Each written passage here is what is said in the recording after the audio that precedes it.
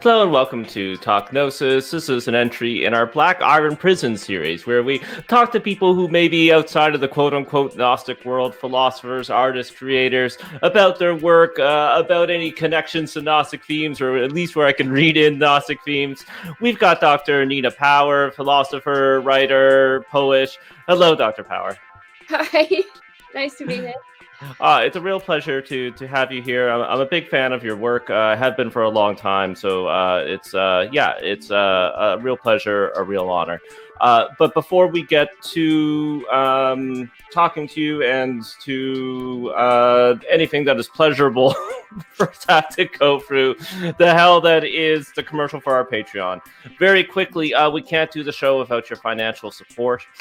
You can donate for as little as $1 per piece of media per month by going to patreon.com/Gnostic. We usually only charge for 5 or 6 pieces of media as well. We do more than that. And you can put a cap on how much. So if you're scared that we're going to do 1 million pieces of media, you can put a cap on how much you're spending per month.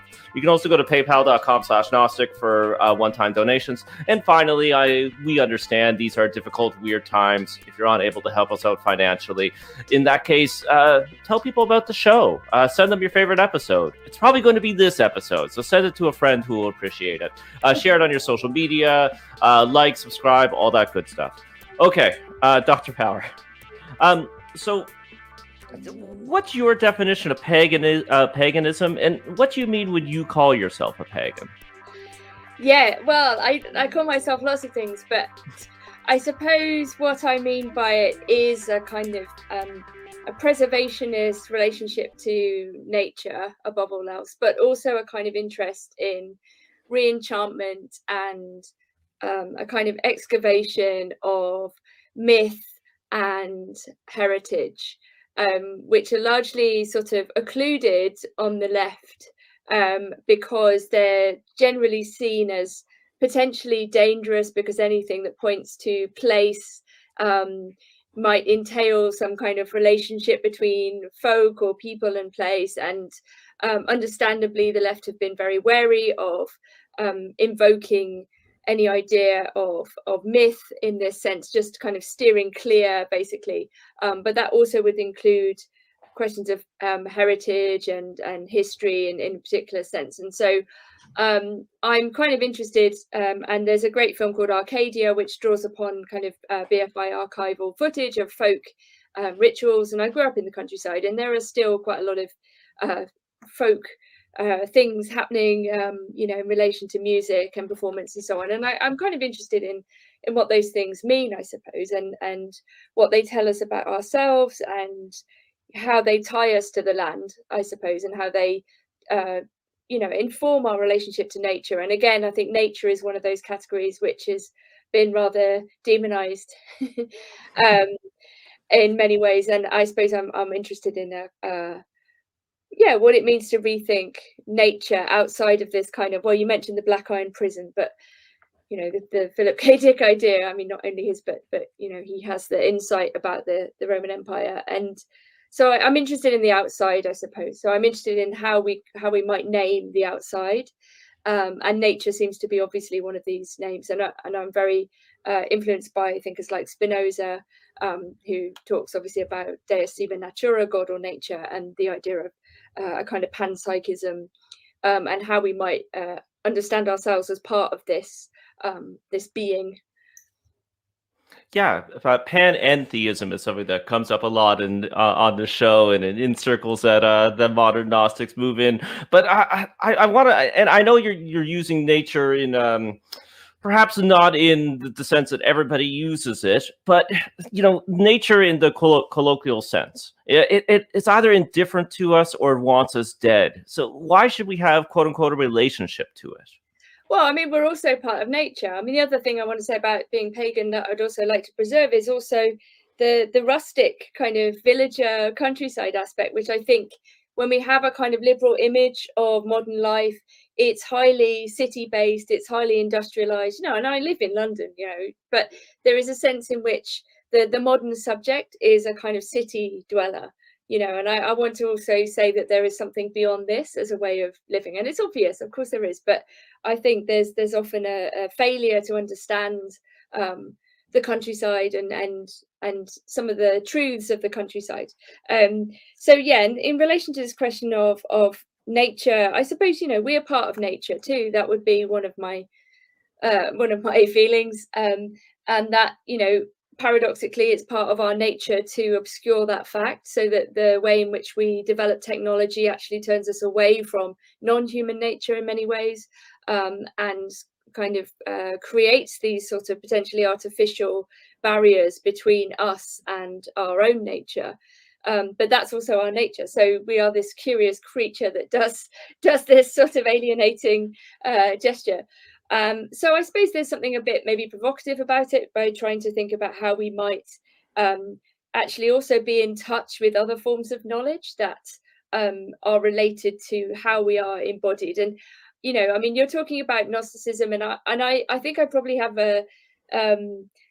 I don't know, I have my own understanding of what Gnosticism is, but it might not at all relate to the way in which you're conceiving it. And I'm kind of curious to know a bit more about how you understand it. I was just revisiting the Culiano book today. Do you know this book, the Tree of Gnosis? And it's kind of fascinating. And I thinking about kind of contemporary heresies, and whether we see the kind of mind-body split in particular kind of reenacted over and over again in various kind of cultural milieus, whether it be to do with kind of veganism or vegetarianism, or that various forms of asceticism, or various attempts to, if you like, escape the body through various practices which don't necessarily see themselves as religious, or wouldn't necessarily describe themselves as Gnostic, but actually have an awful lot in common with various Gnostic heresies, which I find very strange and interesting.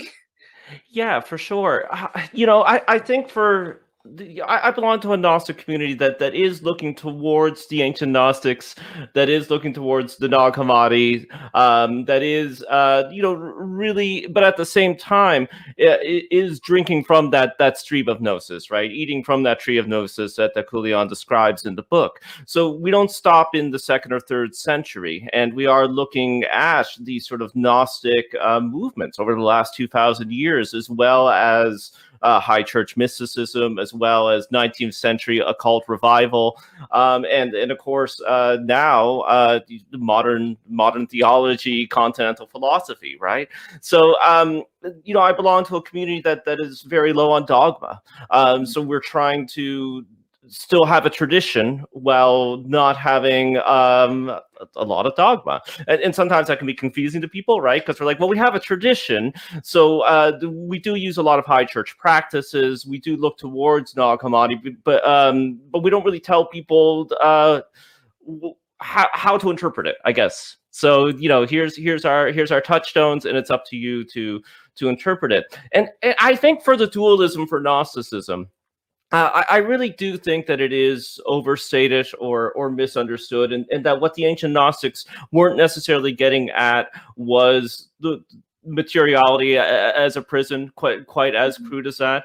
But we're looking at the world, right, and the world system as oppressive. And I think too, strictly speaking for myself, and this is my read into the ancient Gnostics, but hey, they're dead. I can read in that it's what they're talking about is that human beings are divided beings. Mm-hmm. So it's not necessarily a mind-body dualism, but instead that we are wounded, and that we are contradictory, and that we are divided, and that this is what they're trying to get at with the language and mythology of the times.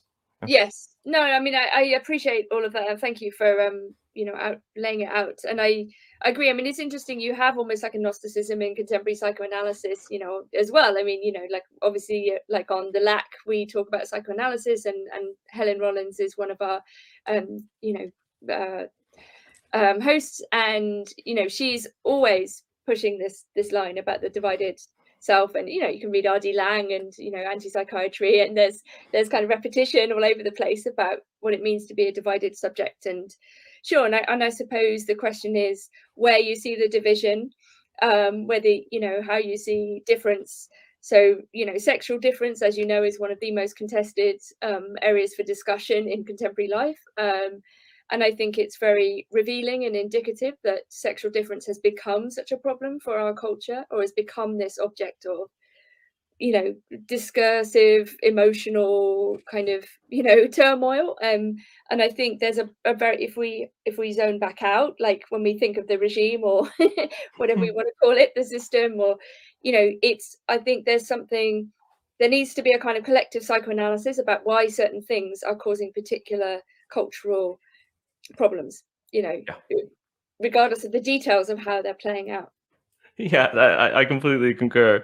So going back a little bit, when you were talking about reenchantment, did you actually have a vision for reenchantment, like how we can do it? Because I think that's partly what, you know, the project of me and my community, and we are trying to do that, you know, partly through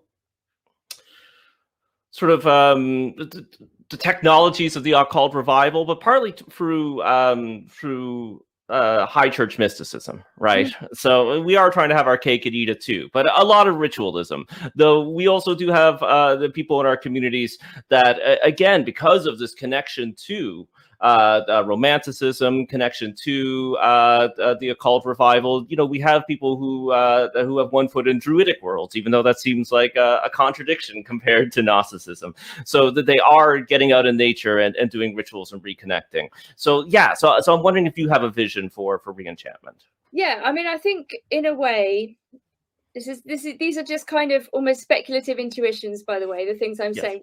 They're not really predicated on like a whole set of readings or scripture or something like that, but these are feelings, you know, in a way, or intuitions I've had, you know, often in entheogenic states. But, you know, something like, I suppose, everything that is enchanted is already here. I mean, one of the problems is like where the sacred is placed. I mean, this is also discussed in various writers too. And I'm very interested in Bataille and some of the early 20th century anthropologists of the sacred and ritual, and also René Girard. But there is this sense in which we don't know where to place the sacred. Like the bounds, the sacred and the profane are kind of both everywhere and nowhere all the time.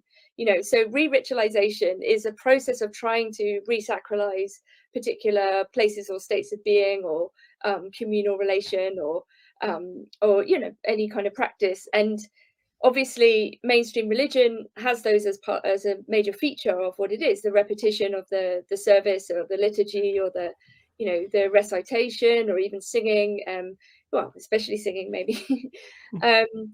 And I suppose when I think about nature, capital N, in the way that I'm using it, it's kind of everything in the Spinozist sense. And so the reenchantment is possible at every moment in a certain way. It's not that there is a utopian reenchantment, like somewhere we can get to. It's that, for example, I mean, I can look out of my window and see this tree, and it's in the middle of a kind of otherwise very, very, you know, depressing council flat car park, right, with cars and rubbish bins and crisp packets, and, you know, but in the middle of this car park is this tree, and the sunlight is at the moment streaming across the tree, and there's this kind of utter, like, incomprehensible, sublime beauty, you know, and it's here, it's in the present moment. And so the reenchantment, I think, is a kind of imminent possibility of the world as we perceive it. It's not somewhere else beyond. I mean, I do talk about a kind of an ideal of reenchantment, or a process of reenchantment, or a desire for reenchantment. But I think the basis upon which things can be reenchanted is kind of omnipresent. Yeah. You know, and it can, of course, hint at something else, right? But it is also itself, you know.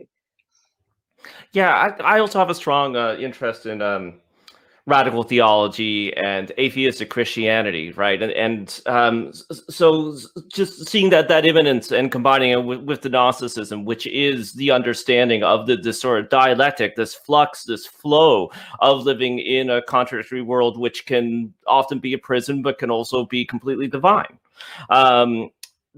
So a criticism that say my community gets is that what we're not actually doing is Gnosticism. It's just 19th century Romanticism. But And people say this about more religious forms of paganism, right? Wicca or what have you. But I like romanticism. Is this such a bad thing that romanticism is in these movements, in these thoughts, informing these philosophies?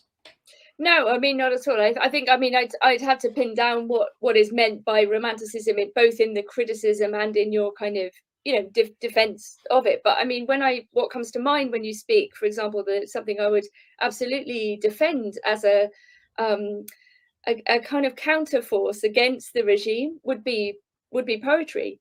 You know, would be absolutely the kind of you know, spontaneous attempt, or the flow of language that itself is a kind of form of resistance against capture and against homogeneity. So in that sense, you know, I think the romantic kind of defense of like the ungrounded ground, or the a kind of poeticism, I absolutely feel, but like increasingly, and when I sit down and write these sort of stream of consciousness kind of associative things, I, you know, on some very minor level, they are a way of also ritually preventing myself from writing in a machine-like way, you know, because I do a lot of writing, and some of it, well, most of it is for order, if you see what I mean. Like I'm writing for newspapers, or I'm writing for you know, someone has asked me to write about something, and of course there's freedom within those constraints, and I'm not, you know, totally interested in like a constraintless world. I think that would be chaos, but there is something about the associative wellspring, almost, of poetic writing that I feel, and maybe that's at least what comes to mind when I think of romanticism. That isn't subject to the scientific, the lockdown homogeneous world. Yeah. Well, actually, talking about your writing, I do have a question here on my question sheet. So, because you organically brought it up, but like stream of consciousness, the cut up method, and similar techniques of writing seem to me to be literally magic. Like, and there's literal similarities to channeled writings, angelic contact, you know, whatever John Dee was up to. Did you see anything magic about this particular way of creating? Oh yeah, definitely. I mean, I just finished teaching this 12-week course on angels, so we talked a lot about yeah, the muse, and kind of mediation, and divine contact and genius, and people were talking about people like Kanye and figures who actually are also claimed to be touched by angels, and, you know, the question of channeling. We talked about spirit mediums and artists, and people like Georgina Horton, and, you know, so there's obviously a kind of tradition of thinking about writing and art in that way, and yeah, and you can see it in the surrealists too. They're actually a surprising amount of angels in surrealism. Maybe not surprising, but, you know, you wouldn't necessarily think that these modern art movements would have so much kind of, you know, now seemingly classical imagery or iconography. I mean, obviously Salvador Dali's an obvious exception, you know, major example of that. But I suppose, yeah, I think there is something about being in trance-like states, for example. So like there's something very meditative, like even when I'm doing reviews or something like that, if I'm reviewing a record, I'll listen to it 40 times and it'll become like a kind of meditative exercise in terms of channeling if you like, the creative work of someone else, so that you almost rewrite what they've done through you, in a way. So I'm very interested in those acts of translation, particularly when they're quite difficult. Like it's technically quite difficult to write about music because the media are quite different in a certain way. So I'm interested in what it means to kind of translate, yeah, these things that are also translations by other people. And I think, yeah, we perhaps in the culture, we tend to think too much or focus too much on the idea of the individual artist and this person's self and what they think and so on, and it's not necessarily very interesting. And I think one of the major things I remember from when Twitter started was like how boring and awful most celebrities were, or, you know, most people even people whose music or art you enjoyed. He's like, oh no, I don't want to see this side of somebody, you know. So yeah, I think that it's another space for the sacred, or, you know, the divine, I think, definitely. Yeah. So do we live in a bastard Gnostic age? Like, is there something especially Gnostic about these times? Um, yeah, I mean, insofar as that I'm using Gnostic in a way which is probably not completely compatible with you, and I put, and I'm not an expert on Gnosticism, right? But insofar as I understand something like the idea that we live in a kind of fallen world, and that um, a lot of what is around is kind of is evil and maybe preventing us from understanding things. That we don't have easy access to kind of wisdom and higher knowledge. And that actually this is quite a difficult thing to attain, and many things are kind of put in our way to try to stop us, in terms of being distracting. And I'm very interested in Ivan Illich, and one of the concepts that he resurrects from Aquinas and Aristotle is the idea of austerity, which doesn't mean what we mean by it today, but it means rather being without distraction.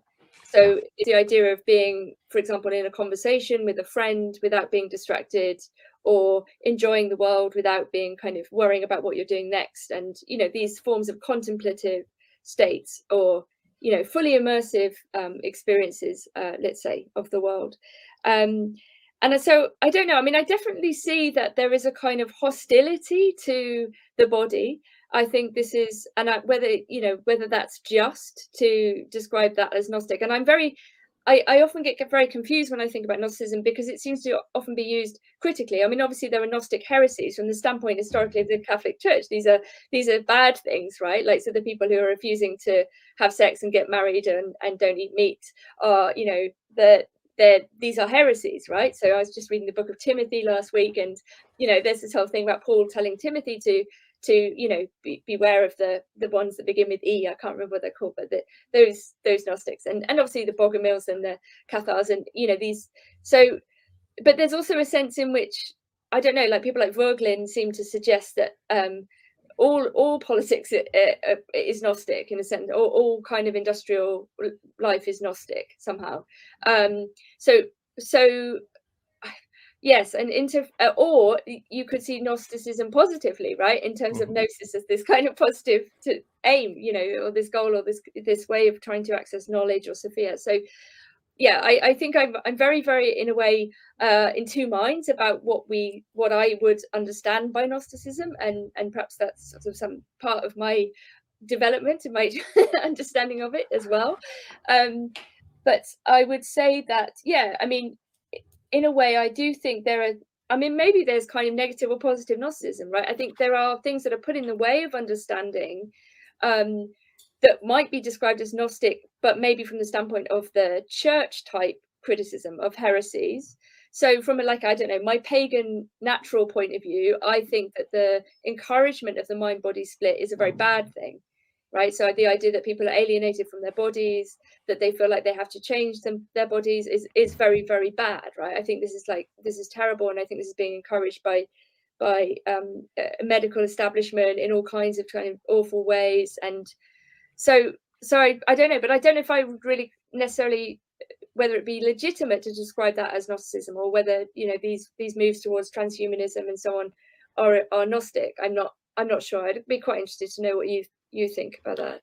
Yeah, well, I think your original definition, into some of my own biases, of that those distractions, cutting you off from the divinity of life, right? An oppressive system that is both internal and external, stopping you from experiencing what is transcendent right here in the mundane. That grooves right along with what I think I and many others would define as Gnosticism. Now, for all these different definitions and uses, the term is from the 1700s, right? And it is originally a scholarly term used to describe all these originally the 1st and 2nd century heresies, and then people applying them to these later heresies. But that doesn't mean that the term isn't unuseful. And finally, Dr. Power, and this is more my job than yours, is I believe that because there are all these tensions around the term, that Gnosticism is a gem with many facets. Mm-hmm. So it is unfortunately for people like me, and for people in these currents, and for people trying to use this term and we have to grapple with all these different uses and all these different meanings. And I think that also does include that negative Gnosticism, as you said, a positive Gnosticism and a negative Gnosticism. And Gnosticism does play sort of a secret role in Western thought more than people realize, in both philosophy, both in religious beliefs and practices. So some of these understandings or maybe misunderstandings that come from the Gnostics from the body, you might even be able to make a line from some of this modern thought back to some of these understandings of Gnosticism. So, just because I like it doesn't mean that I not responsible for grappling with negative Gnosticism. And I think that's it exactly. I think there is a positive and a negative understanding that is both historically rooted, and if it's not historically rooted, people are using the term that way. So, got to explore that. Yeah, great. When it comes to religion and modern spirituality, and we've talked about this a little bit, you've brought up sort of peak experiences, altered states of being. A common narrative is a joyous conversion, or some sort of amazing mystical. I was part of everything. I flew up to the mountains and I danced with the gods. I saw Sophia. But many Gnostics describe their first step on the religious path as an experience of pure existential horror. So it's a sharp and horrible insight into like the brutalism of the cosmos. Do you think that this is helpful, like such an experience, and that this can lead to flourishing, that it's good? Or is it like just a bunch of losers like trying to make something cool out of their depressive episodes? No. I mean, I think, I'm very interested in, for example, like depressive suicide or black metal as a genre. I've written a long essay about it. And, this is like, in a way, possibly the bleak, like most explicitly bleak form of musical practice and the lyrics and so on. And yeah, no, I mean, I think, what came to mind when you were speaking actually was an experience I had as a child in the countryside when I was walking in a country lane with my father, and we came across a cow that had been struck by lightning, and she had been pregnant, and the lightning, she was dead, the cow was dead, and the calf had half birthed. So it was kind of a horrible scene. The cow was on her back and she'd been struck by lightning, and then had sort of spontaneously birthed or semi-birthed this calf, and it was really quite a horrifying scene. And I saw some other really disturbing things, particularly around animals, right, as a child. And if you grow up in the countryside, like it's you are confronted with like certain forms of violence, it's surrounded by farms, and in a way that if you're in the city it's less likely, obviously. And so yeah, I don't know, there is something about that. I think Simon Critchley, a philosopher, has this thing about how philosophy begins in disappointment, and that actually, like, you have an encounter with something where something is very awful, like you have a terrible sadness, like you think, oh no, I'm going to die, or some people I love are going to die, or everyone's going to die, or life isn't what I thought it was, and psychoanalysis would be in the same kind of ballpark. But horror, yeah, I don't see why not. I think unless you have an understanding of horror, you don't have an understanding of beauty, and I'm quite interested in the political problem of beauty. Like, how do we redistribute beauty? Like, it's one of these really complicated questions. If coming from a left background, although I don't really have much in common with the people who describe themselves as left in the current moment, but I feel like the left I was in the 90s, as a teenager. But I think that, yeah, there is a kind of beauty poses a problem at the level of justice, because beauty isn't dispersed equally. It's not everywhere. Not everyone has access to the same beauty, whether we're talking about access to beautiful people, or desirable women, but even beautiful things, beautiful objects, or to nature. But the other side of nature is, of course, horror. Like, a lot of nature, to us as the kind of beings we are, is either incomprehensible, chaotic, dangerous, indifferent, or downright just like unbearable to see, to look at. You don't need to see a cow struck by lightning to understand that, like, a lot of nature is just like very, very alien, actually. And this is a kind of entheogenic insight as well, that the alienness of non-human nature, even if you have also a kind of unity type feeling, is also like things about flies. Jung talks about flies. They're like what the hell are flies? And you start to think of them as like, I don't know, little information gathering machines or something. And you're like, oh, these are really weird. Like, okay, I have something in common with flies, but I'm not sure. Like, and yeah, so I don't know. So I think we can only understand beauty if we have an experience of horror, and maybe horror is a provocation to thought. Like negative states are absolutely provocations to thinking. Thinking is not some beautiful upright process, or and certainly not a rational only or rarely a rational calculating thing. It's often a very disturbing experience, in fact, and philosophy can and should be very disturbing, I think. Yeah. Well, for the flip side of that, more than ever, it seems to me at least, that people are dropping acid, they're doing mushrooms, these drugs, these substances, these entheogens are being decriminalized. People are going on shamanic retreats. They're doing therapy with actual medical doctors and PhD and psychologists while on LSD or MDMA and other peak experiences. And perhaps this would have been hard or impossible for previous generations, or at least it wasn't as socially acceptable. But if so many more people are doing things like this, as well as stuff like meditation, right? I actually work as a meditation coach in a secular sense, right? So more than ever, people are meditating. I think a previous generation would have thought that these experiences would be enough for a mass societal change, but it doesn't seem like things are getting better or that there's a change. So what's up with all these this mainstreaming of peak experiences, and why isn't it working? Yeah, that's a very interesting question. And I mean, actually seen in a kind of horrific light, you could say we actually do live in the era, the post LSD era. Like, I mean, Silicon Valley in the 60s and Steve Jobs and all of these boomers who dropped acid are in a way the creators of the world we live in. So we actually already live in an LSD universe, and not necessarily in a good way. In fact, in many ways, we're more trapped than we were. So there's absolutely obviously no guarantee, for example, of the kind of outcome or the beneficial effects, either individually or collectively, of psychedelics, for example. And yeah, I mean, it is interesting that you do see more people pushing for psychedelics to be deregulated or legalized, even things about microdosing, which people are often, I mean, I don't understand microdosing at all. I think it's bollocks, but I mean, people think that it makes you more creative, so people are taking it to go to work. And yeah, I mean, this just seems not great.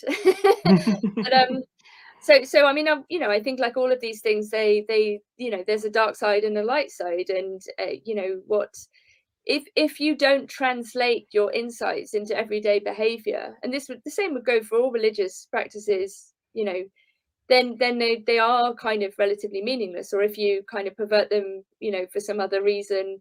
I mean, of course, it's possible, right? All of these things can be used in particularly negative ways. And yeah, I mean, you have to wonder about, I don't know. Yes, like what vested interests there are in the kind of increasing use of psychedelics. Like, are there other things going on there too? And I mean, you people can achieve different kinds of entheogenic states without psychedelics, right? I mean, you can do it if you don't eat for a while. You can do it if you enter into kind of various other spiritual situations that don't require drugs in that sense. Whether we want to call them drugs or not, another question. I mean, we also have to note that this is a very class-based thing too. I mean, it's largely middle-class people or creative class people who are advocating and using these drugs in this way, and I think this is a kind of question of redistribution. What would it mean to actually have a kind of fully fair psychedelic society? I mean, this isn't just an idea, but rather a kind of practice. And I'm not sure, I honestly don't know. I mean, these are also very powerful drugs, and I think they're not, not everyone is in the right position to take them or would want to, and that's completely comprehensible too. And I think if it becomes a matter of like feeling compelled or feeling like you must take, acid or mushrooms, that would be horrible. Like, that would be another kind of nightmarish situation. So I think that people must be very careful around these things, not to make them sound frightening, but they are powerful, you know, and we shouldn't think that they're not, I guess. Yeah. On an episode of The Lack, I think recently, one of the last couple episodes, you mentioned just in passing esoteric perennialism, and I was wondering if we could explore what you meant by that. What's your definition of that? Do you believe in it? And I suspect that it'll be coming back to the beginning of the episode of talking about the paganism in nature, but maybe not. But yeah, could you tell us a little bit about that, please?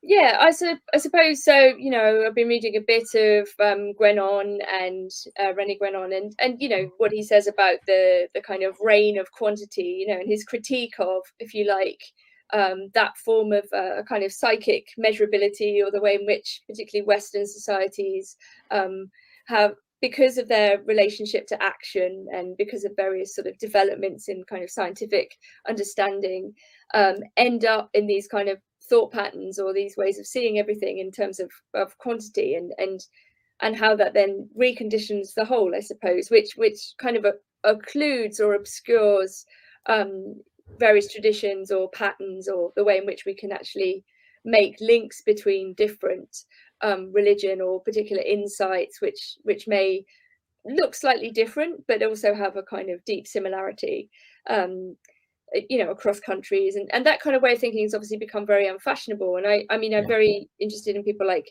Eliade and Culiano, and you know, and also Dumézil, and when he talks about the Roman gods, and the kinds of things that you learn when you read these sort of thinkers who are trying to do this kind of making these links across language, for example. So like when we talk about Proto-Indo-European and looking for similarities in the use of like the word for man, like vir, where we get the word virtue and virility, and, you know, looking for those patterns. And I think in the current academy, that type of thought is so unfashionable, but sort of also deliberately kind of put to one, you know, even not even mentioned, you know, and, you know, for various reasons, I think.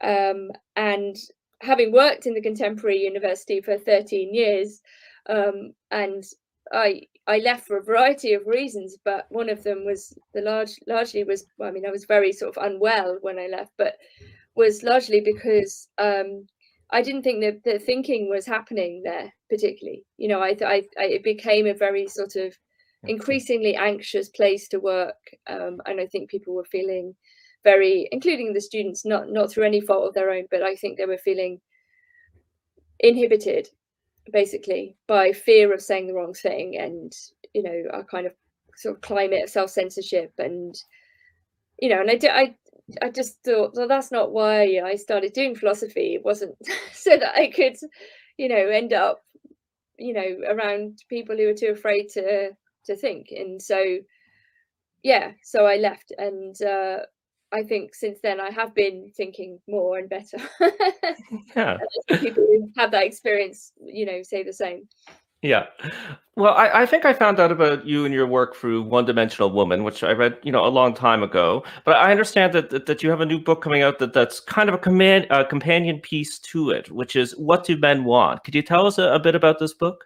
Yeah, sort of. I mean, One Dimensional Woman is really weird now because it's a very short pamphlet type thing, the polemic that I wrote in my, like, when I was like 23, and it's kind of in a critique of consumer capitalism, and, you know, how feminism is sort of being used as a kind of tool to create certain kinds of subjects. And it's written a long time, if you like, before some of the current debates around gender. So it doesn't actually, like, it's a kind of weirdly out of place book now, I think. And it has a critique of work in there, which I stand by, but I'm not sure about some of the rest of it. You know, I think it does feel like a very long time ago to me. And so the book on men, is actually, and now it's very controversial to be reasonable, but it's an attempt to look at the situation of men in the West in the 21st century, amidst all of these accusations of toxic masculinity and, you know, these sort of denunciations of men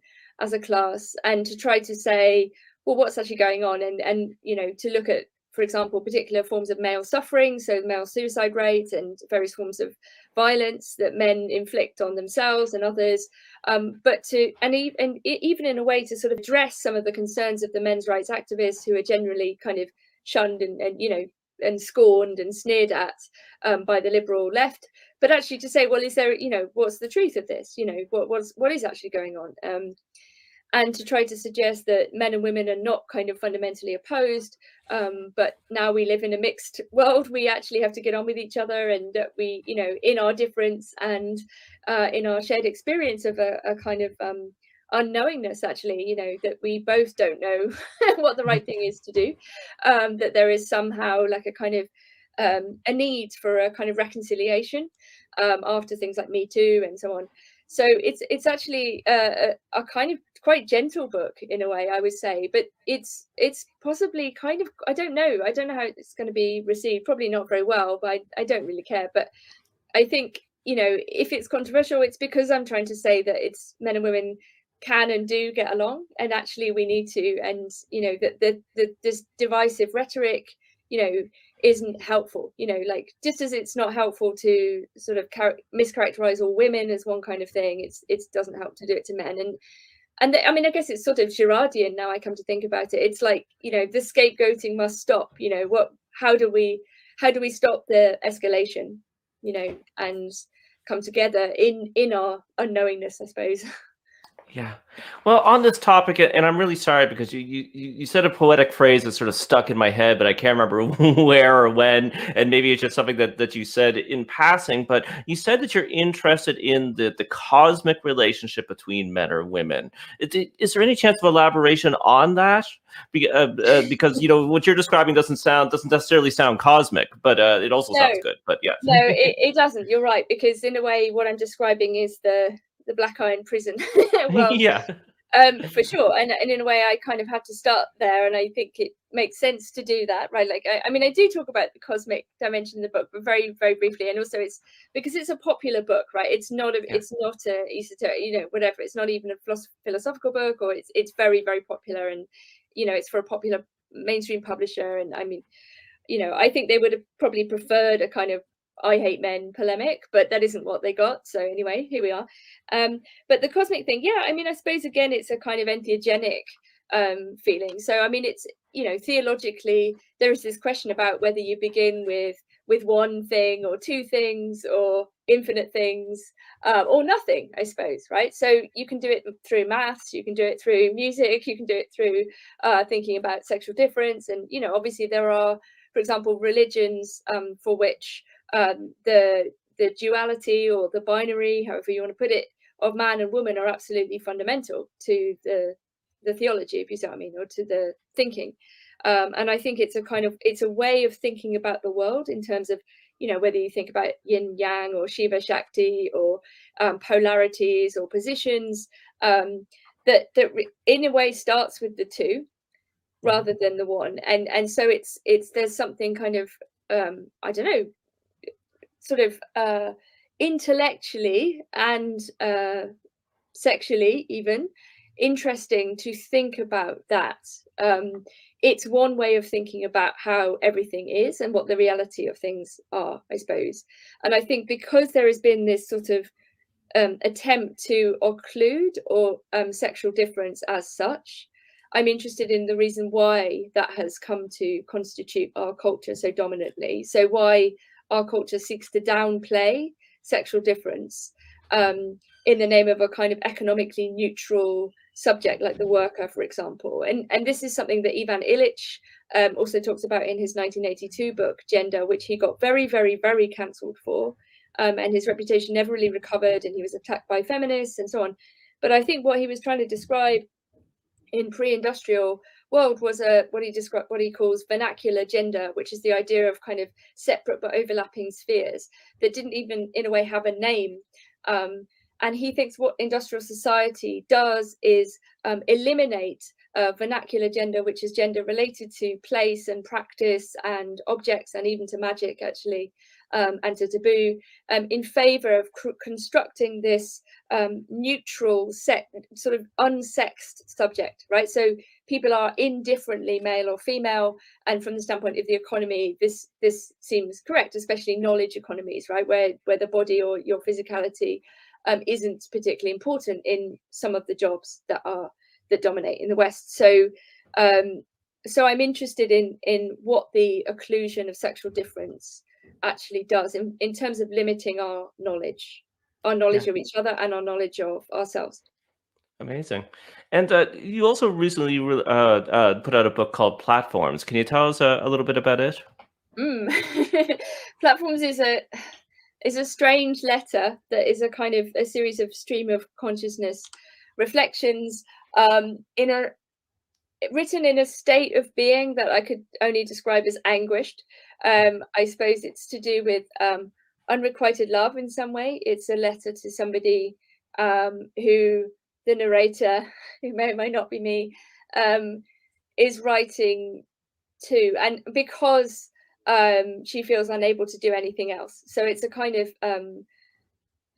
a necessary outpouring in a way of feeling. It is characterized by a certain, I suppose, anguished, slightly masochistic tone. And I wanted to, I mean, I wasn't originally going to publish it at all, but I sent it to Lewis, who's my friend who runs Morbid Books. And he said, I want to publish this. I was like, fine, whatever. But I realized that I wanted to too, because I think it's that feeling, those feelings that I try to express in the book are feelings that are so deeply embarrassing and shameful for many people, because pretty much everyone has had an experience of unrequited love.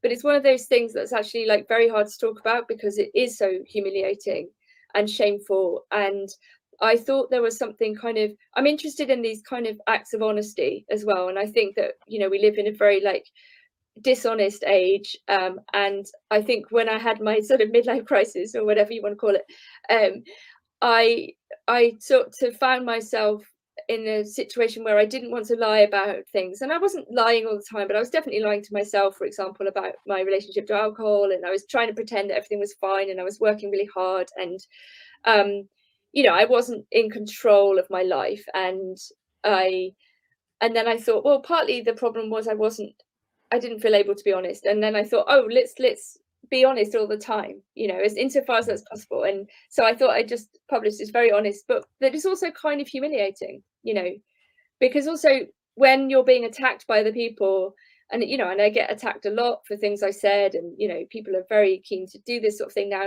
you know, I'm not the only one, lots of people are attacked. And I thought, well, there's something kind of interesting about putting out something that is deeply honest and shameful, as if to say to people who want to criticize me, well, there's nothing you can say that is as shameful as the way that I've felt, you know, about myself. And yeah it's strange because I agree that we live in a very dishonest age, and it's hard to put across these sort of shameful, embarrassing sides of ourselves, but because we always have to be a brand. However, online we see a lot of fake vulnerability, like where people are sharing or shaping their vulnerability as part of their brand. I don't know what I'm trying to say, but this is an obsession that I have that does come up on this show a lot, that I think is a Gnostic theme, right? Because the Gnosticism is very much about identity as well, and exploring identity, looking at identity, playing with identity, both human and divine. So I find this very worrying, freaky, demiurgic, archonic, this constant need to brand oneself, and how we can use even the negative parts are then become part of the brand. Am I making sense, Dr. Power? Yeah. No, definitely. And I think, I mean, you're absolutely right. And I think one of the sort of trends in fiction is towards autofiction, because it's like it's actually also because it's safer. Because if you write about yourself, then you're not making grand claims. You're not trying to, you're not running the risk of getting, saying the wrong thing and getting cancelled for, I mean, the kind of restrictions on fiction now are quite extreme. Like it's difficult for people to write characters outside of their own race or outside of their own sex.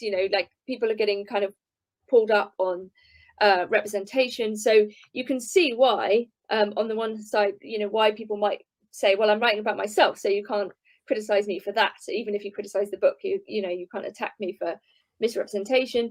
But of course, you're right that the negative aspect of that is that the blurring of the boundary, or like there is no kind of limit to the exposure of the self, or the kind of cultural narcissism, as Lasch would say. Everyone is encouraged to share or overshare or emote or to be vulnerable. But I think the interesting point comes, at least for me, when I think about this, is like is the universality of suffering. It's like everybody suffers. If people want to try and put these in some kind of hierarchy, like this is very dangerous to do that, to say that some people's suffering matters and other people's suffering doesn't. So for example, in the book about men, it's like male suffering is largely I don't know, if not mocked, is kind of denigrated. It's there's a lot of mainstream liberal media that just kind of pretends that men don't suffer, or that their suffering is meaningless. And this can't possibly be the case, right? It's not a zero-sum game, right?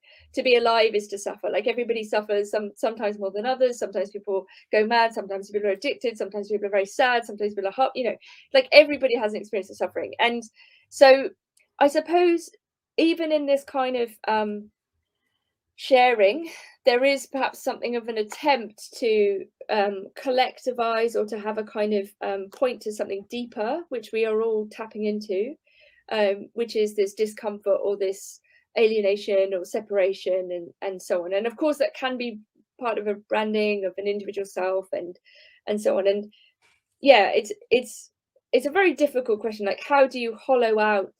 There are various practices, ascetic practices or otherwise, or religious transformations that people undergo. Actually, even public denunciation is a form of religious ritual. To be denounced is an experience, in fact. Because it actually forces you to decide what it is you value apart from anything else. Because if worldly things are kind of taken from you, like, and you're left bereft of friends, or you lose your jobs, you lose your friends, like these are potentially spiritual experiences, because the kind of learning or understanding that takes place through the experience is not something you can understand if you haven't gone through it. Yes, exactly. Yeah. Well, and the Gnostics have this great phrase: to ascend, you must first descend, right? And of course, Jung has these ideas about going through these darkened states, and it's a very common idea, of course, in religion, right? Not all religions, but particularly mystical religions, the dark night of the soul and such, enact it not just internally but externally. Dr. Power, unfortunately, we should start to wrap up. But can you tell people about your Substack and about your podcast? Oh gosh, okay. So I do a weekly podcast called The Lack, which is it's more sort of psychoanalytic and philosophical than Gnostic, but we do touch on sort of similar themes related sometimes. And my co-presenters are Helen Rollins and Benjamin Studebaker, who are both amazing. So Helen is coming from a kind of more psychoanalytic perspective, and Benjamin Studebaker is an excellent political theorist. And he thinks a lot about kind of class and strategy and the current state of thinking on the in political sphere. And then I'm coming from a, I don't know, sort of deranged, slightly psychotic philosophical position.